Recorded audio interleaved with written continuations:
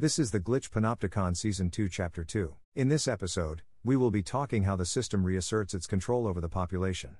If you imagine that the social equilibrium created by the calibration of individuals according to their particular bodily rhythms is maintained by the low-frequency sound beacon generated in heavily populated areas, then it is possible to draw certain conclusions. Namely, the source of this beacon, to be effective, must be mobile, it must be fast-moving, it must be able to reach the vast majority of populated areas. In most countries, the most effective form of mobile platform, which could facilitate the generation of sound or vibrational pulses through populated areas, is a vehicle, but it is not a plane, or a car, it is a train. Trains possess the ability to tow vast quantities of equipment that would be difficult to move by road. More importantly, trains offer the ability to access vast portions of the countryside which is unreachable by plane or by car. Especially in countries such as Canada, the rail lines are older and more extensive in the countryside beyond the urban areas. Planes offer the ability to move to more secluded areas, but they are too high in the atmosphere to be effective sources of vibrational pulses. Likewise, trains are already passing through urban and rural areas all the time. They are the most discreet form of transportation available to the government.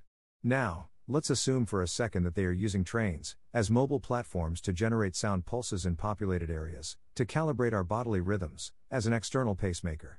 They would need a way to ensure that these sound pulses propagate in the atmosphere. They would need a way to ensure that they reach the intended targets.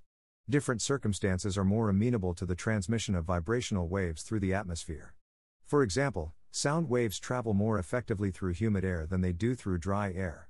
Thus, it may require a combination of two forms of transportation to maintain the propagation of the waves.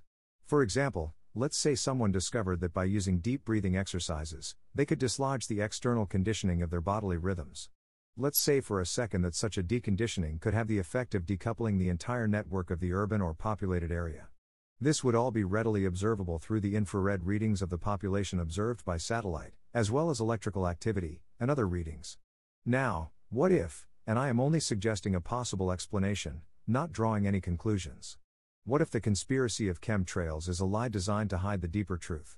What if the sole purpose of the plane emissions is the ejection of atmospheric moisture, which generates cloud cover, more effectively facilitating the transmission of sound waves through the ambient atmosphere?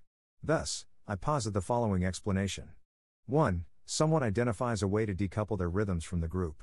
2. Planes are directed into the atmosphere to eject moisture in the surrounding urban area.